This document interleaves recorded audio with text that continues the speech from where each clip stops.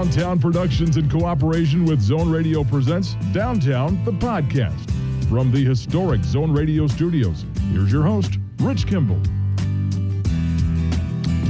You betcha. This is Downtown, the podcast. And welcome into episode number 179. Rich Kimball, Kerry Haskell here with you.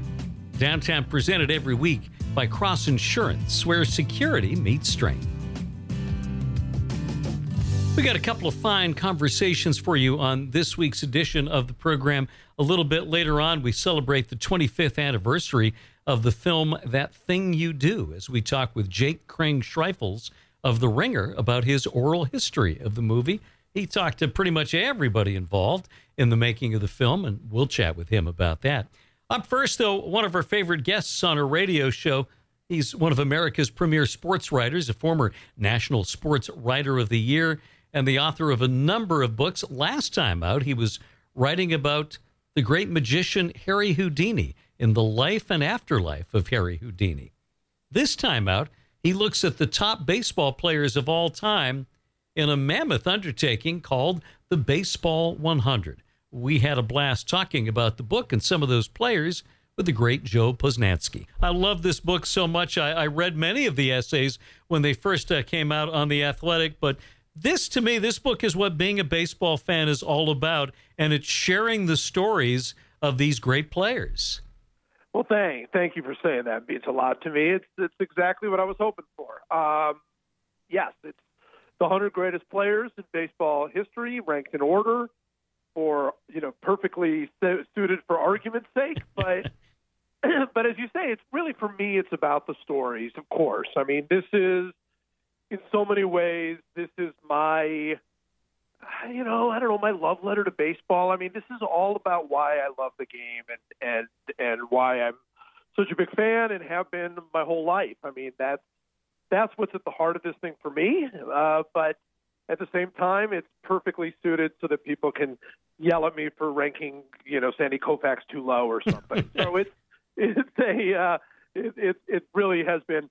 The thing that's been crazy for me is, you write an 880-page baseball book, and you're like, okay, well, this is going to be good. This is, really, really hardcore baseball fans are going to like this. I think everybody's going to get into this, but the success that this book has had in the first week has been just mind blowing. I'm so overwhelmed by it. So God, I'm telling you, Rich, I'm doing great. Well, to me, this is one of those books that in the world of actual books, not virtual books, that people will come into your house and see that on the shelf and go, "Oh, all right, you're in my club. You're one of those people." Because to me, it's up there with the greats. Lawrence Ritter's The Glory of Their Times, and this is just a celebration of the game like nothing else. Well, that could not be kinder than to compare it to a book like Lawrence Ritter's book. I mean, it is honestly what I hope it would be, and which is, each of these stories, each of these players in this book, you can argue about, some of them, whether or not they, should be ranked higher or lower, whether there should be other players in their place, whatever the case may be. But here you have these 100 great players, and each of them has such a remarkable story about what made them great, why they made baseball better. Their father and son stories in here. There are obviously integration stories in here. There are a bunch of Negro Leagues players on this list. There's a Japanese player on this list. And I think when you put it all together, I hope that it's like a little bit of a history of baseball. And so that's the hope. And it is substantial, So if you have it on your bookshelf, it's not like a super thin, David Sedaris book. You might miss it or something. It's a big fat book. If you have it on your bookshelf, people are going to notice. Well, yeah, and you can use it as a doorstop too if you want. Exactly. A step ladder to fix your light bulb or something. I had one guy sent me a note saying that the book came in the mail and his wife thought it was the refrigerator that they had ordered. So I thought that was impressive. So many great stories. I have to ask you about a few. And the one that I think I was most fascinated with, because I didn't know very much about it, are you sure that Bullet Rogan is not a fictional character? Unbelievable, right? Unbelievable character. And, there's the thing that I think is going to be hopefully so fun for baseball fans is there are Negro Leagues players in this book that right? Josh Gibson and Satchel Paige and maybe, Oscar Charleston, from recent, Cool Papa Bell. But here's a guy, Bullet Rogan, who was, you're right, like a fictional character. He was Shohei Ohtani in the 1920s. He was a fairly small, stocky guy who was called Bullet because of his fastball. He was an incredible pitcher, and he might have been an even better hitter. He played literally every day, and of course, in the Negro Leagues, that was not uncommon for pitchers to play every day. But he played every day. He was a great hitter, great fielder, and great pitcher. And you're right, it doesn't seem possible. Of course, he's in the Hall of Fame, and I think people have a lot of fun reading about him. And the bookend to Bullet Rogan, I think, is John Henry Lloyd, Pop Lloyd. But the best part of that story to me was not the Pop Lloyd story, but the Ted Harlow story. Yeah. I mean, well, I got to say, the thing that's so incredible, that the Negro Leagues is such a rich history, right? There's so many players. The thing that it's like the more we learn about the Negro Leagues, and now super fortunate, I'm so proud of Major League Baseball for now including the Negro Leagues as a major league, right? So now their statistics are a part of the official record and all of this. We don't have that many statistics, but the ones we have are part of the record.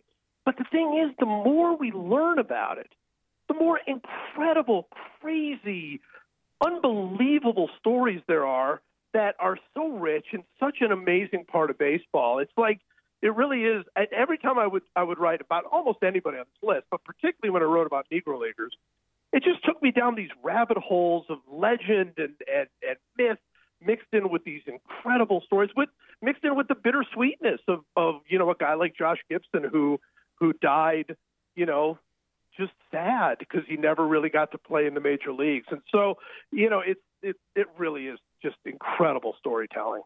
We're talking with Joe Posnanski about the Baseball 100. I love the story of Sadaharu Oh. Of course, I knew about the home runs. What I didn't know is that his career began as basically a slacker who couldn't get his talent together. And essentially became Sadaharu Oh, the all-time home run champion and everything, through samurai training. Right. I mean, it's like that's what's so wonderful about baseball. And I mean, it's true on other sports, surely, but baseball's been around for longer, among American sports. So you have stories like that. I mean, when I said, okay, look, Sadaharu Oh has to be on my list. He has to be on my list. He's, and you talk to all of these players, and they all tell you how great he would have been in the major leagues. And of course, we see that now. We see how Shohei Ohtani or Ichiro come over here and dominate the game just like they did there. And you've got to believe he would have done that as well. But then you hear the story of how he trained with a sword, and it's so wonderful, just so wonderful, Rich. I'm fascinated by the early years of professional baseball before some of the rules that we know now became adopted. And so I love the story of Kid Nichols, a guy who is somewhat forgotten. And I was taking notes as I read, so I hope I got this right. Was it 7 30-win seasons in his career? Yes, that's right. All in the 1880s. The thing I love about Kid Nichols is a great story because Kid Nichols, until about 1900, Kid Nichols was superior to Cy Young.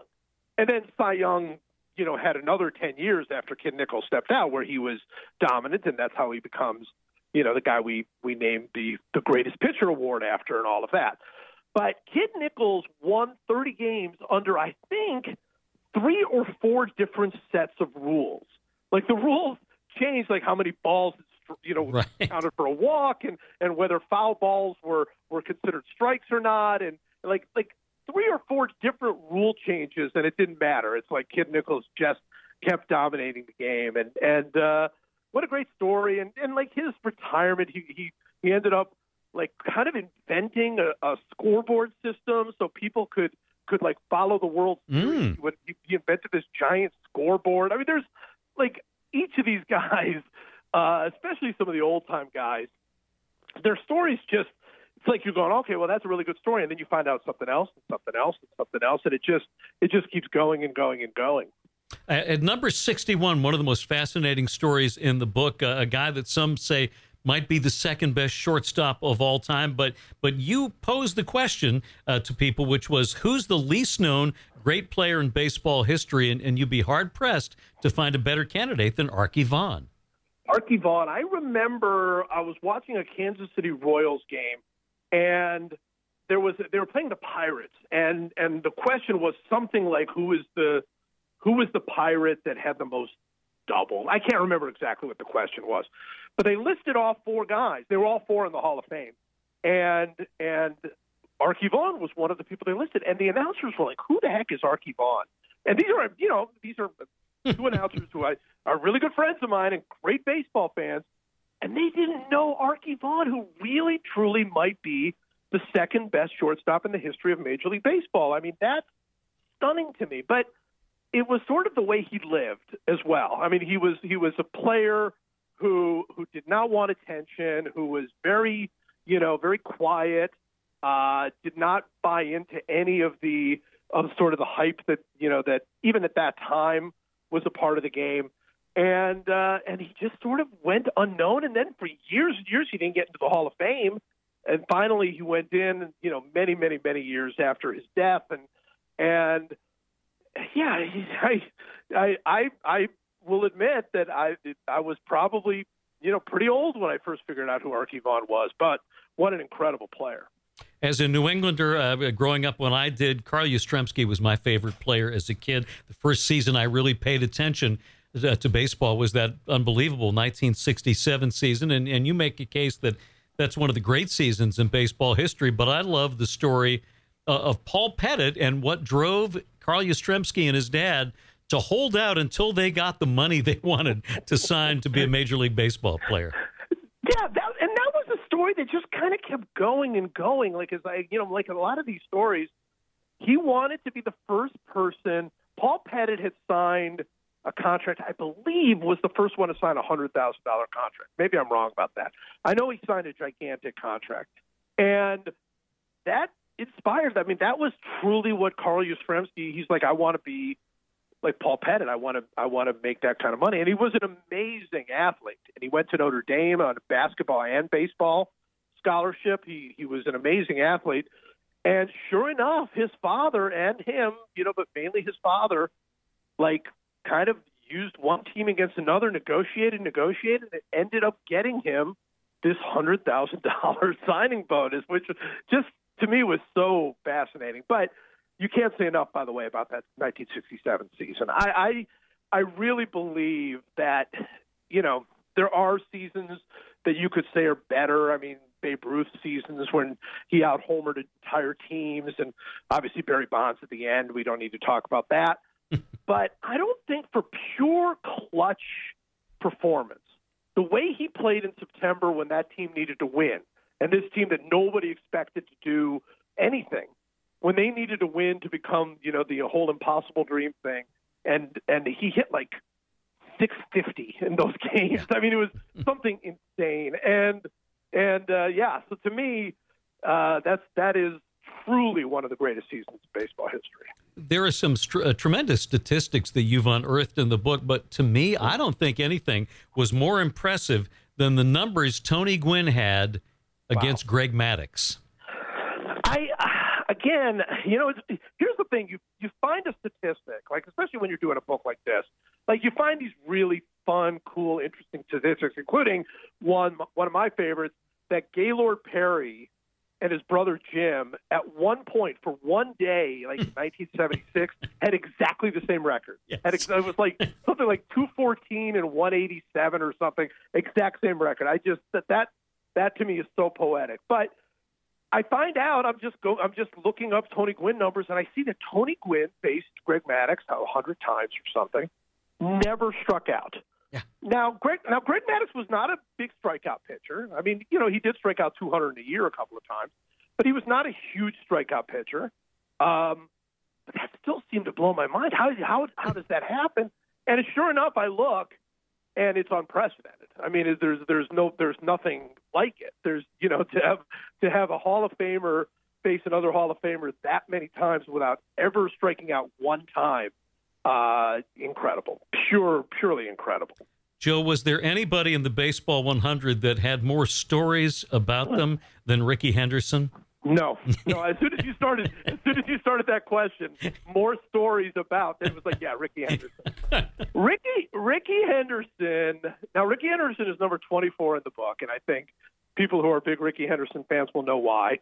But Rickey Henderson is utterly and completely unique in baseball history. Not only because, I think Bill James was the first one to say he's two Hall of Famers, right? He's a Hall of Famer as the greatest leadoff hitter ever, and he's a Hall of Famer as the greatest base stealer ever. It's like there are multiple ways that he's a Hall of Famer, but nobody has the stories, and they're all hilarious. They're all so funny, and it's funny. Since I wrote that piece, I've heard another 20.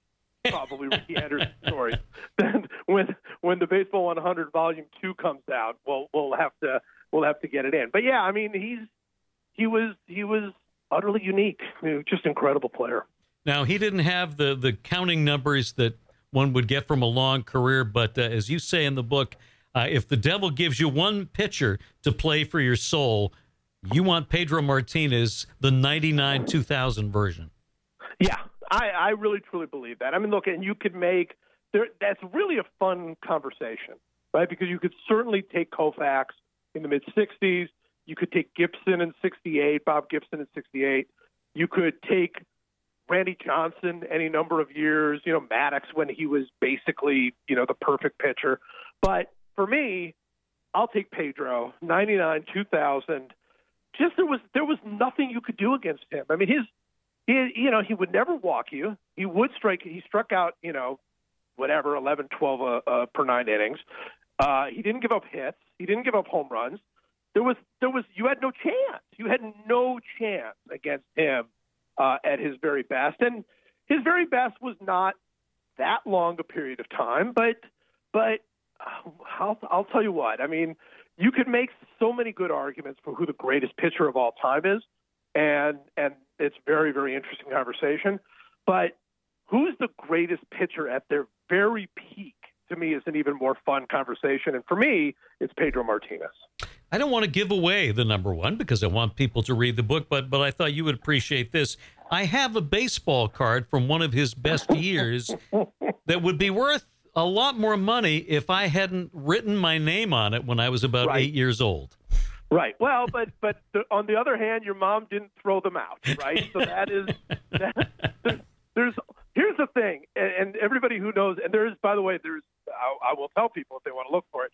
There is an entire essay on baseball cards under Burt Blyleven, if they want to check that out in the book. But here's the thing: there's only two ways it can end, I think, for childhood baseball cards. Now it's different now because everybody sort of understands the value, but for us growing up, it either ends that you ruin the cards yourself by putting them in the spokes of your tires or just writing on them or whatever, or your mom threw them out. That's basically those were the only two endings that we had for baseball cards when we were growing up. What's the biggest argument you've had from people? Any major disagreements with your list? Oh, only 100. Only 100 major disagreements with the Baseball 100. Yes, look, there are people that are not in this book that a lot of people think should be, and which they're right. I mean, it's not like they're wrong. But I mean, Pudge Rodriguez and Barry Larkin and Eddie Murray and Joey Votto and Shoeless Joe Jackson, on and on. There's a bunch of great players who are not on this list, and you could make a very strong argument for any of them. I think I've told people this, that my last 10, 91 through 100, I actually had 40 players that were candidates for that last 10. Wow. And so, which just tells you how many great players there have been in the history of baseball. And then there are those that think that, certain players are too high, certain players are too low. Of course, you hear all of that. And probably the biggest argument, being perfectly honest, is the number one argument. Who's number one? There are really I would say 5 or 6 very strong candidates for the greatest player of all time. And I've heard from, everybody about those. So, so I would say that, but again, that's the point, right? I mean, for me, like, the point of this is to have these arguments, have these conversations. It's fun. That's the fun part about baseball, is I think we all have really strong opinions about these things. Well, it's the kind of book I think fans will go back and read time and time again when the dead of winter strikes us here in the Northeast. I can't wait to take that book out, open it again, and start reading more of these tremendous stories. So well researched, so well written, as is everything you do, Joe. Love the Baseball 100, and it's great to have you on to talk about it with us. Thank you, Rich. This was a lot of fun. Talking baseball with Joe Posnanski doesn't get a whole lot better than that. We'll take a break, get a quick word from our friends at Cross Insurance, and then remember the film That Thing You Do with Jake Kring-Schreifels of The Ringer next. Since its founding in 1954, Cross Insurance has grown from a small family-owned agency that started in Bangor, Maine, into one of the largest super-regional insurance agencies in New England. With a network of offices throughout New England, Cross Insurance works with top carriers to provide maximum value to you, your family, and your business. We are proud to be the official insurance broker of the New England Patriots and would welcome the chance to provide security for your team. For more information, visit crossinsurance.com. Cross Insurance, where security meets strength.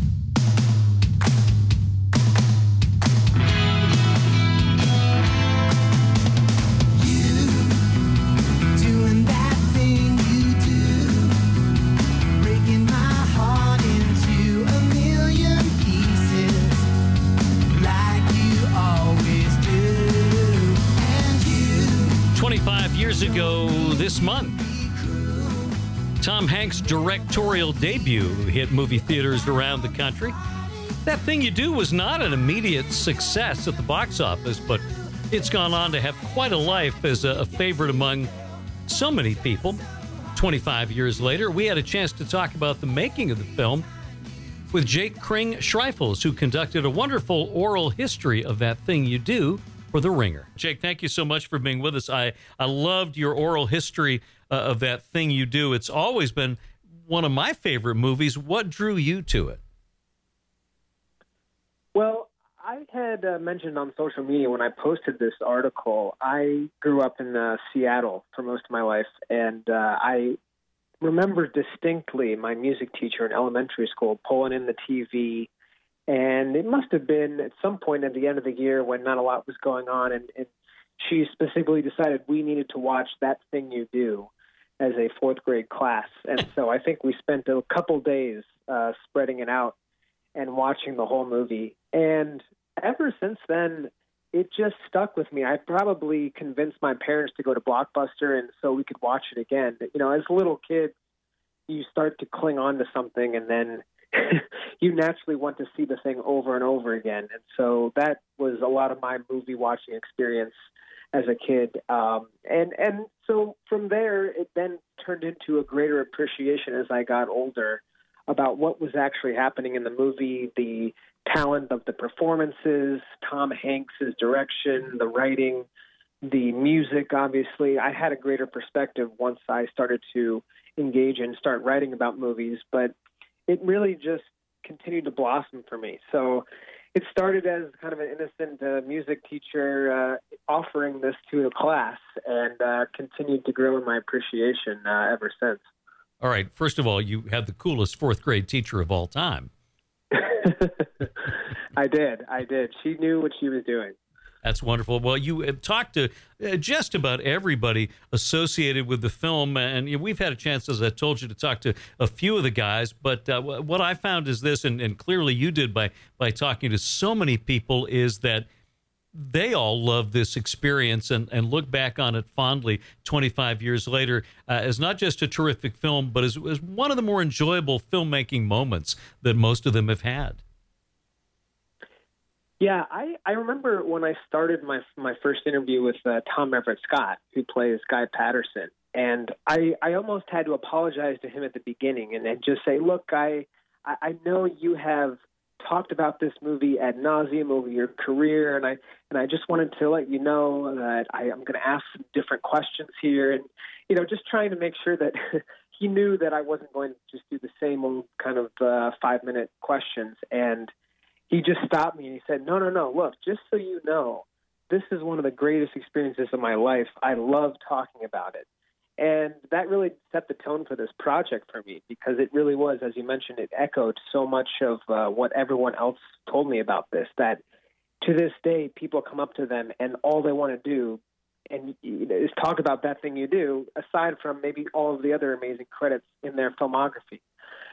So the experience, what I found was that it did very much match the enthusiasm of the fans and the feel-good nature of this movie. And, not always is that the case when you're looking at these kinds of movies. There are some times where maybe an actor or a writer or an editor doesn't have the same optimism or excitement about something when it's in production. But as I quickly learned, talking to so many people, it was across the board pretty even in terms of what they got out of it and what people got out of it. Well, it's fascinating to learn from your oral history that Tom Hanks had been thinking about making a movie about this time period and the music business for a while, but it was really when he was on the set of Forrest Gump that he sat down and came up with the treatment for it. Yeah, I wasn't sure really the origins. I had not, and I think that was part of my interest in wanting to do this project too. As someone who loves this movie so much, I had heard lots of interviews with the cast, but I don't think Tom had really talked too much about some of his inspiration for this movie, just aside from here and there saying, oh, I like one-hit wonders or I love 1960s music. But yeah, Forrest Gump, I think, was a big part of it for him. He mentioned to me, and he made it clear, he could have sounded a little bit arrogant by saying, oh, I'm so tired of working on movies and being part of press tours, and so I just needed some other creative outlet to keep me going. But he did mention, when you are in the throes of doing these Oscar-nominated movies and you are always doing press for things and talking about yourself in this way that's related to awards, that it does get a little bit frustrating and it can become tiresome. And so this movie and this inspiration for him really was a way to kind of combat that and create this other creative outlet for him that he could really focus on and kind of use to balance out some of the awards posturing that he was doing throughout the early 1990s. And it really is a remarkable run that he had. If you think about Forrest Gump, Philadelphia, and Apollo 13 coming out all in a row. And that is an incredible, prolific kind of spurt that he had in his career. And so then to follow that up with his own smaller project, I think it kind of makes sense in the way that his career arc was going, that I think he wanted something smaller, maybe something a little bit more devoted just to his vision that would make more sense to him in terms of what his life was at that moment, which was just constantly jetting around the world promoting himself. Putting the band together was obviously crucial, and you learned that it was Steve Zahn that really was the first of the Wonders to be cast, and he just blew everybody away when he did his audition. Yeah, I didn't know that, and it was interesting talking to Jonathan Demme, the famous director who recently passed away. His assistant I spoke with, and she had mentioned the fact that there was this real desire by him to do a table reading. That was one of his big ideas, and he loved doing those for his other movies. It was a way to hear the screenplay just out loud and in the flow of things. And so when they decided to do this table read in New York, they had, I believe Meredith Tucker, one of the casting agents, had heard about Steve Zahn through his small theater company that he had done with Ethan Hawke. And so they even brought Ethan Hawke to do this table read. And it wasn't an audition. Steve Zahn really had no idea who was going to be there. He was pretty surprised when Tom Hanks shows up at the table read. So imagine you're an actor and you just get a call from your agent, hey, can you read this for us? It's just a screenplay from some no-name. And he goes in, and then all of a sudden he's surprised to find Tom Hanks there. And he said, I was glad I did a little preparation for it. And it turned out he did way more than enough, because yeah, he just stole the entire energy of the room. Just everyone was laughing. And I think Tom Hanks even went up to him afterward and kind of offered the idea of, like, hey, we really like you for this. And I don't even think Steve took it seriously at first, because he just thought this was something that wasn't even going to be a real project and maybe happen a couple years down the road. And then things really spiraled quickly, and he got a call pretty soon and got offered the part. So, yeah, it was funny. He really captured this role from day one. We're talking with Jake Kring-Schreifels from The Ringer about his oral history of That Thing You Do. Jonathan Schaech, one of the things that may have landed the role of Jimmy for him was a line reading and the way he decided to sing the words "I quit" rather than just read them off the page. That's right. Yeah, I found that to be pretty cool, because so much of what he's remembered for most in That Thing You Do is his iconic "I Quit" scene, when he goes up to the microphone and starts to sing in front of Mr. White. And to learn that he did that in the audition is pretty cool, but then to learn that he was the only one that even thought of that idea, I think it proves and shows just sometimes how much that an actor can really benefit by really thinking a little bit greater than just what's written on the page. And sometimes these oral histories are good windows into an actor's mindset and how they approach auditions. And that's something that I found that to be really interesting as I've done some of these projects in the past, is just how do you differentiate yourself? Because as he mentioned, there were a lot of young guys, and, some were famous, some, Ed Norton, Billy Crudup, I think those guys had also auditioned. There were probably plenty of other names that Tom Hanks and some others probably refused to tell me just for their own benefit. But I think, when you look at a long list of audition people that are coming up and they all look the same as you and they all seem like they're reading the same lines, just a little wrinkle like that. And he'd also come fully dressed too, which also set him apart. So the little things like that can really distinguish you helped him in a big way during that day. And they all liked Tom Everett Scott, but there were some concerns that he looked a little bit too much like Tom Hanks. Yeah, there was. And, I talked to Ed Saxon about that too, one of the producers. And he mentioned for a long time Hollywood had always wondered, okay, who's going to be the next Jimmy Stewart? Who was going to be that guy? And Tom Hanks ended up kind of being someone that people thought was that generation's Jimmy Stewart. And so then as Tom Hanks goes throughout his career, he's got this movie he's helming, and you start to think, okay, is he just picking somebody that's going to be his likeness? Is he almost taking over the role even though he's not going to be playing it? And I think that was maybe weighing on his mind as he was casting. He had a good amount of people that he liked, but nothing he felt was really strong for Guy Patterson. But he really liked Tom Everett Scott, and I think that was his major qualm, was just, I think he looks too much like me. And luckily enough, Rita Wilson, his wife, went over and looked at the tape and just said, Tom, come on, this guy is incredible. You can't not cast him just because he kind of has, you have this one little idea that he might be considered by the press to be a young Tom Hanks.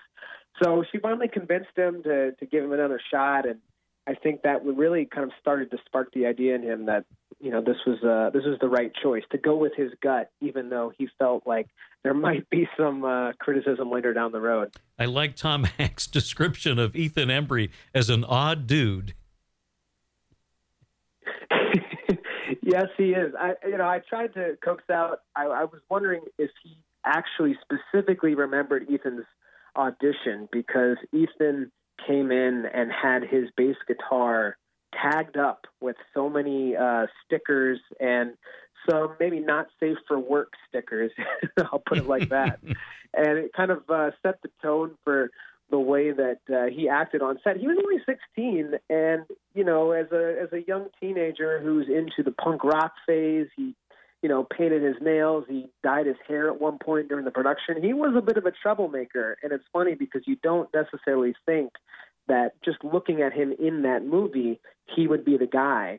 He's obviously playing a character that's kind of anonymous and doesn't really say a lot, so you don't have a great deal of character to work off of. But he was pretty much the opposite. He did very eccentric things, and so I think Tom was really just it was an effort by everyone on set, including Tom Hanks, to kind of rein him in, make sure he was on set. And, he couldn't go out to drink with the guys, but he was, as he mentioned to me, he would go home and smoke weed a lot. So he was very much into the counterculture of the 90s at that point, but you wouldn't have guessed it just watching him.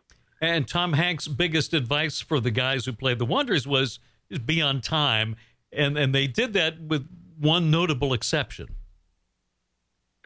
Yeah, I mean, it was a good learning opportunity for a lot of those actors because they're all pretty much in their late teens, early 20s at that point. Some of them were greener than others in their careers, but when you work with Tom Hanks, you've kind of reached it in terms of what you want to do as an actor, and I think he gave them that advice: be on time, know your lines, and three of them, Tom Everett Scott distinctly remembers him, Steve Zahn and John Sheck showing up late, and I believe it was for the Mercyhurst college talent show scene.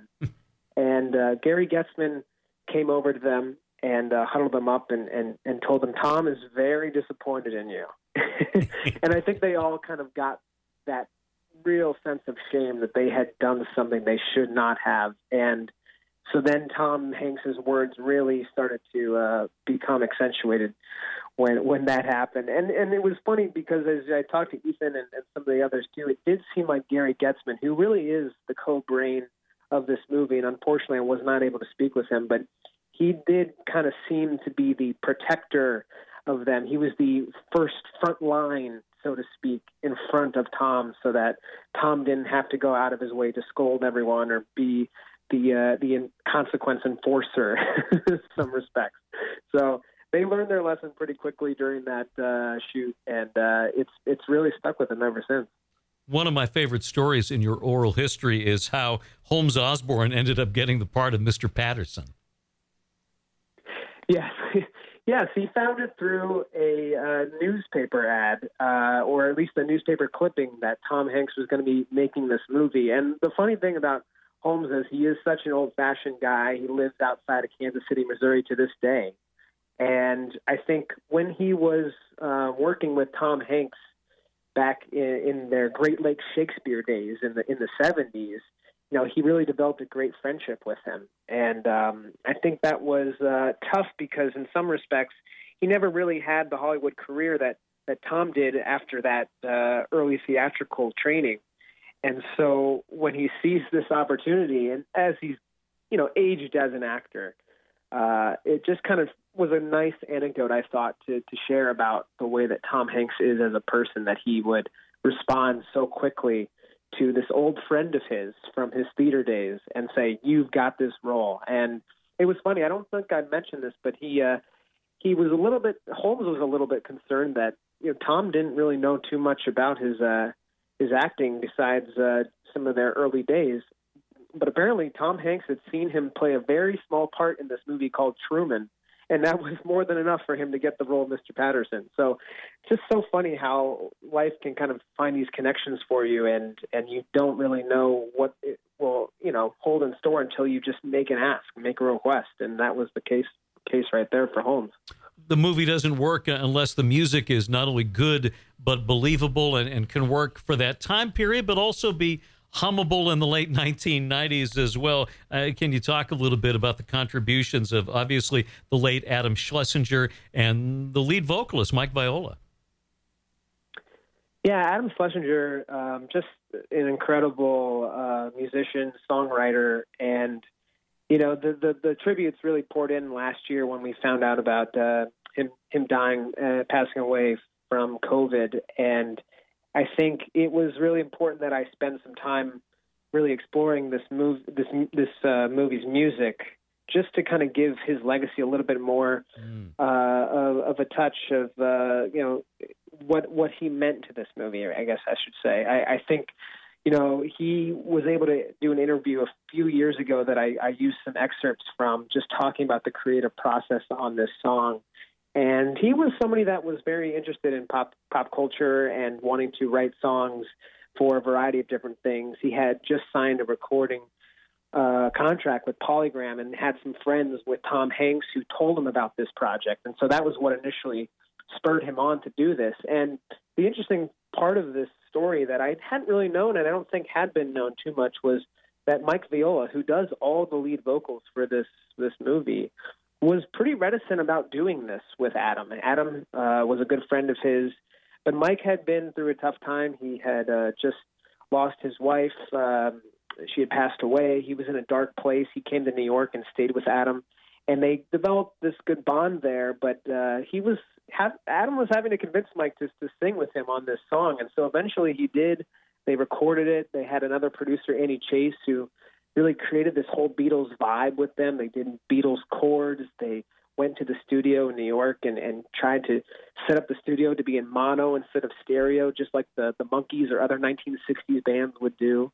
So they created this sound, and it was kind of like I mentioned with John Scheck, trying to get into character, trying to sing and dress the part. It felt like very much as though this demo that they sent in to the That Thing You Do production team was a lot more tailored to what they were looking for, that 1960s bright Beatles and Beach Boys sound. And so really a collaborative effort there. And eventually Mike Viola did have to get more convincing to do most of the other songs, because once you have his voice in it, you can't have another singer to be Jimmy. So Gary Getzman really did have to convince him to take part in this soundtrack. And I think after a while, Mike Viola realized the importance of this to the movie. But it was really a monumental effort that they were able to pull this off, because that song is so important to this movie, and it really has to be played. I think it's probably played 7 or 8 times throughout the movie, which is hard to do and also still be excited about it. But they do it in so many different ways and diversify the songs that it really does still capture you to this day. 25 years later, we forget that the movie was not a box office smash by any stretch, but it seems 25 years later, it's more popular, more beloved than ever. What's the secret to the legs that Thing You Do has? Ethan Embry told me that he thought, and I think it's a good point, he thought that most movies that have this phenomenon happen to them, where they don't get the initial attraction, don't get the initial box office receipts, I think because of that, so many people feel as though they personally have found this movie. Yeah, especially in the late 90s and early 2000s, when there's not the internet and there's not social media. If you came across this movie, chances were you didn't really hear about it too much anywhere else. And it wasn't a mainstream offer. You probably saw Tom Hanks and were interested. And I think so many people, millennials especially, younger kids like me who found it through their music teacher, at a time in their life when they were very impressionable, when they loved music. I think a lot of that generation now has come of age in social media era, and they've now decided, wow, like nobody has heard of this movie. I loved this, and they start to find this community of people that also shared the same thoughts. And so I think that's sort of what happened here. Is there was, for a long time, not many people knew too much about this other group of people that also loved the movie the same way they did, until social media allows them to connect and see with hashtags, with anniversaries like this one, that there is this growing fan base. And I mean, it's so understandable to see why people love this movie, and there's lots of ways into it. I've asked just about everybody that I talked to why they thought it was so beloved, and each person gave me a different answer. But I do think that it was that weird time where there wasn't all that interconnectivity until you start to realize later in this later part of the decade that there's a lot of people that have the same ideas about it. Well, if you love That Thing You Do, go to theringer.com and check out Pure Nostalgia, the oral history of That Thing You Do by Jake Kring Schreifels. Jake, I loved it. Some wonderful new discoveries about the film, and tremendous work. And thanks so much for talking with us about it. Oh, I'm so glad you loved it, and thanks so much for having me on. I appreciate it. Talking about That Thing You Do with the Ringers, Jake Kring Schreifels. Our thanks to Jake, and also to Joe Posnanski, his new book, The Baseball 100. And thanks to you for joining us this week on Downtown the Podcast. We'll catch you next time right here on Downtown.